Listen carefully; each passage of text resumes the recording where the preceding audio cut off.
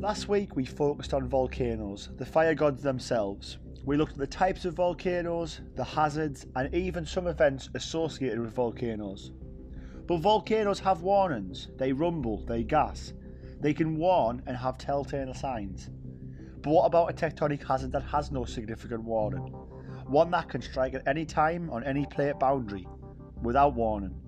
Welcome to Earthquakes, planet Earth's ticking time bomb.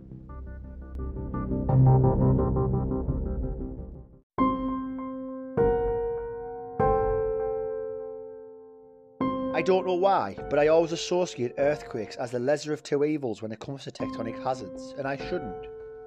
I think it's because we can see the apocalyptic setting of a volcanic eruption, with dark skies and lightning strikes, the rushing of lava and the horror.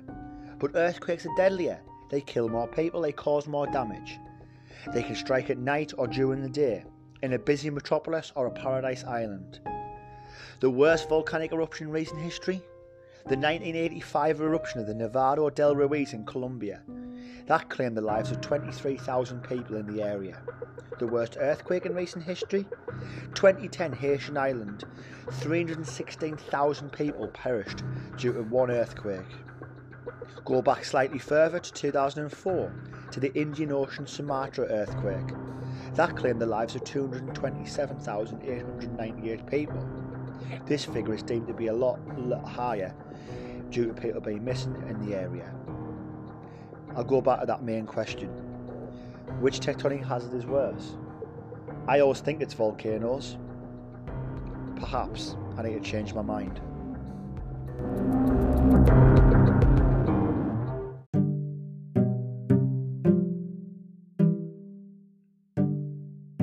By definition, an earthquake is the shaking of the Earth's crust from a sudden release of energy in the Earth's lithosphere or crust that creates seismic waves. It is usually the snapping or cracking of the Earth's rocks, and earthquakes can range in sizes from small tremors to extreme shakes. We measure earthquakes on something called the Richter scale using a piece of equipment called a seismometer. Now, before we look at this Richter scale and how it measures earthquakes, there's a few little characteristics that we need to cover. Earthquakes have something called a focus. Now, the focus of an earthquake is the point of where the rupture, the cracking of the rocks underground, takes place. Usually, you cannot see the focus, you'll have to dig down deep underground to get there. The next key characteristic is something called the epicenter. You might hear it on the news. This Port-au-Prince was the epicenter of the Haitian earthquake, because the epicenter is the point on the surface that is directly above the focus, and this is where the greatest force of the earthquake is felt. Now, the force of the earthquake is felt due to something called a seismic wave, usually commonly known as a shock wave. Now, a seismic wave is just a release of energy that radiate out from the focus.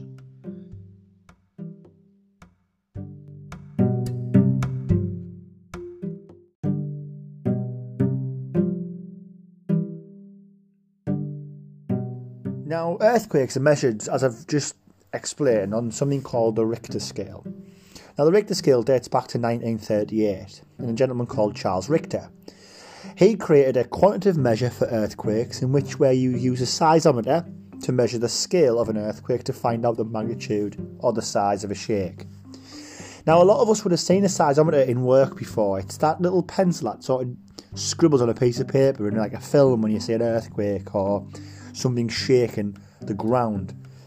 Now, the magnitude is then given, according to Charles, a value between 1 and 10.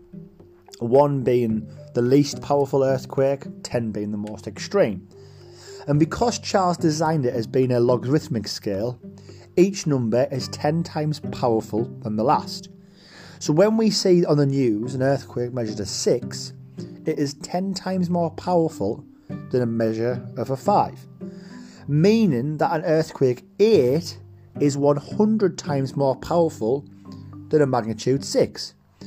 So next time you're watching the news and you sort of see like an earthquake begin magnitude 7 compared to say a 6, so just one stronger, it's 10 times.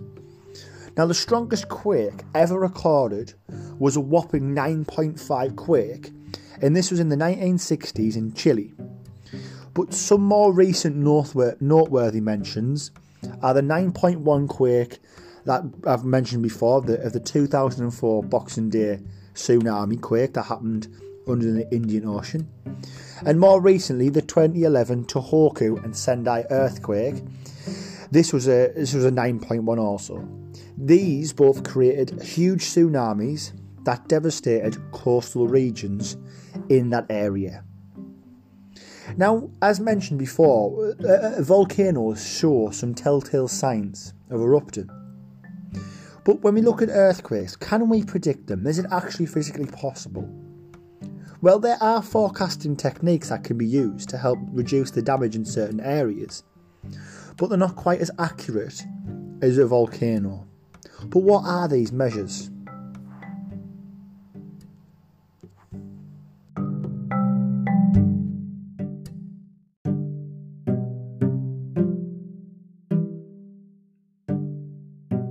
Now, how can we know if an earthquake's going to occur? Well, we can't actually predict earthquakes, we can only forecast them. One way is we can put laser beams and seismometers on plate boundaries, and these can detect small plate movements, which is a bit of a telltale sign to maybe a larger movement or a larger shift in the plates, creating an extreme earthquake. Now, the second way is we can have radon gas detectors. Now, radon gas only forms underneath the Earth's surface. So what happens if radon gas escapes from the cracks in the crust? This can indicate that the plate is moving and an earthquake is imminent. But what do we do with this information? Well, in Japan, they have an ingenious way of getting this information out to their population. Since 2007, all Japanese manufactured smartphones have been fitted with an early earthquake warning system. Basically, on their smartphones, doesn't matter if it's Apple, Sony, Samsung, Nokia, Motorola and so on, they have this app that they cannot delete, a little bit like the Photos app or the Messages app on an iPhone. And what this does, if any information needs to be put out to the population, this app tells a little notification pops up on the phone, warning that an earthquake has occurred or is going to occur. So, for example, if you live in the coastal area and you get this notification, you might want to go to higher ground to escape the earthquake tsunami. If you're in a building, say if you're in the middle of Tokyo and you're in a high-rise building, it will be get to a structurally safe point within that building. It's usually a stairwell or underneath a given structure, maybe it's in the basement. But that's just an ingenious way that the Japanese population have helped secure their people from earthquakes. But why might some earthquakes be more damaging or deadly than others? What are the reasons and the facts and the factors that determine whether an earthquake was necessarily bad or not as bad as another? Now, you might have some ideas in your head. We looked at the Haitian earthquake of 2010. It killed 316,000 people, but it was only a magnitude 7. The Japanese earthquake of 2011 only killed 17,000 people, and that was a magnitude 9.1. So not necessarily the strength of the earthquake is important. What are the other factors?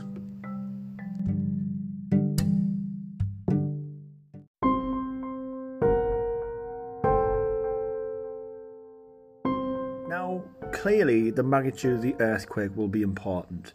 A magnitude 3 earthquake is definitely not going to cause as much damage as a magnitude 9. But it's not necessarily the main factor in determining whether an earthquake is more damaging or deadly than others. There is a host of other factors. They can all play the same importance in one nation. They can all have an effect. They can all determine the damage of an earthquake. The depth of the focus, for example. How shallow the earthquake is. If the earthquake occurs shallow from the surface, if it occurs only a couple of kilometres down, then that earthquake is going to be severe. How long it lasts for? Earthquakes can last from a minute to a few minutes, and the longer that this earthquake's energy is released, the more damage on buildings and eventually deaths will occur. How densely populated the area is. You could have a magnitude 9 earthquake in the middle of the countryside and not feel it. The damages would be very, very small. You could have a magnitude 7 earthquake in a capital city and it could kill thousands, depending on where it is. The building design and construction. Japan and the USA have earthquake-proof buildings. The developing world unfortunately does not have this luxury. Similar with emergency response. Do they have adequate policing, fire, ambulance services in that area to help reduce the death and injury and overall damage? The GDP, the money of the affected area, can they bounce back well? Do they have good bounce back for the secondary effects, the effects that come after the primary ones? How prepared and educated the local people? In Japan they have smartphones with this information on. They have notifications if one's going to occur. They know where to be at the right time. The developing world, unfortunately, again, doesn't have this luxury. The time of day of week it is. If it's a Sunday at lunchtime, everyone's up and awake, not at work, possibly outside. But if it's in the middle of the night during the week, people are asleep in buildings and structures. This is the constant worry that these nations have on plate boundaries and located on plate fault lines. Now, which factor do you think is the most important? Have a little think. Which factor is the most important? Which is the least important? Overall, I think it's the building design and construction and the emergency service response. You could have a magnitude 5 earthquake and it could cause catastrophic damage if your building quality is poor. But that's what I think.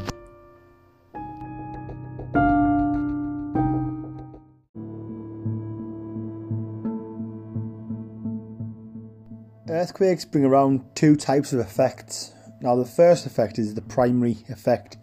Now the primary effect is the initial effects felt by the shake of the earth. So this could be buildings getting destroyed or damaged or lives being lost as a direct result of the buildings collapsing. But they also bring around secondary effects. Now the secondary effects can lead to a lot more deaths. It's things that happen hours, days, weeks after the initial quake. Tsunamis, for example, is a secondary effect of an earthquake and tend to kill a lot more people than the initial quake. Disease spreading through the streets as a result of camps and emergency shelters getting set up. Crime, looting, violence. In streets of chaos, these can ensue. Killing, causing damage, causing loss of money to an extreme extent. Now tsunamis are almost like separate to an earthquake, but they happen due to an earthquake. Now a tsunami is a giant or a series of giant waves that send surges of water onto land. When a powerful undersea earthquake occurs at a plate boundary, the sea floor at the boundary either rises or falls suddenly. This displaces a lot of water above it, sending rolling waves that build into tsunamis. Now tsunamis, usually in open water, don't even get above 1 metre, which is really bizarre. So a fisherman or someone out in deep ocean can actually experience a tsunami and not even realise it's going underneath the boat. It's not that high. It's usually 1 metre. But what is the problem with tsunamis is when it comes closer and as the land gets shallower, the waves start to bunch up and the tsunami waves start to slow down. The wavelength drops, but actually the wave height increases quite dramatically. Some waves in tsunamis can reach up to 30 metres tall. Now just imagine that, 30 metres of wall of water coming towards you at the coastline. None more infamous than the 2004 Boxing Day tsunami, which devastated the region around the Indian Ocean. Tsunamis are caused by earthquakes, and they are deadly.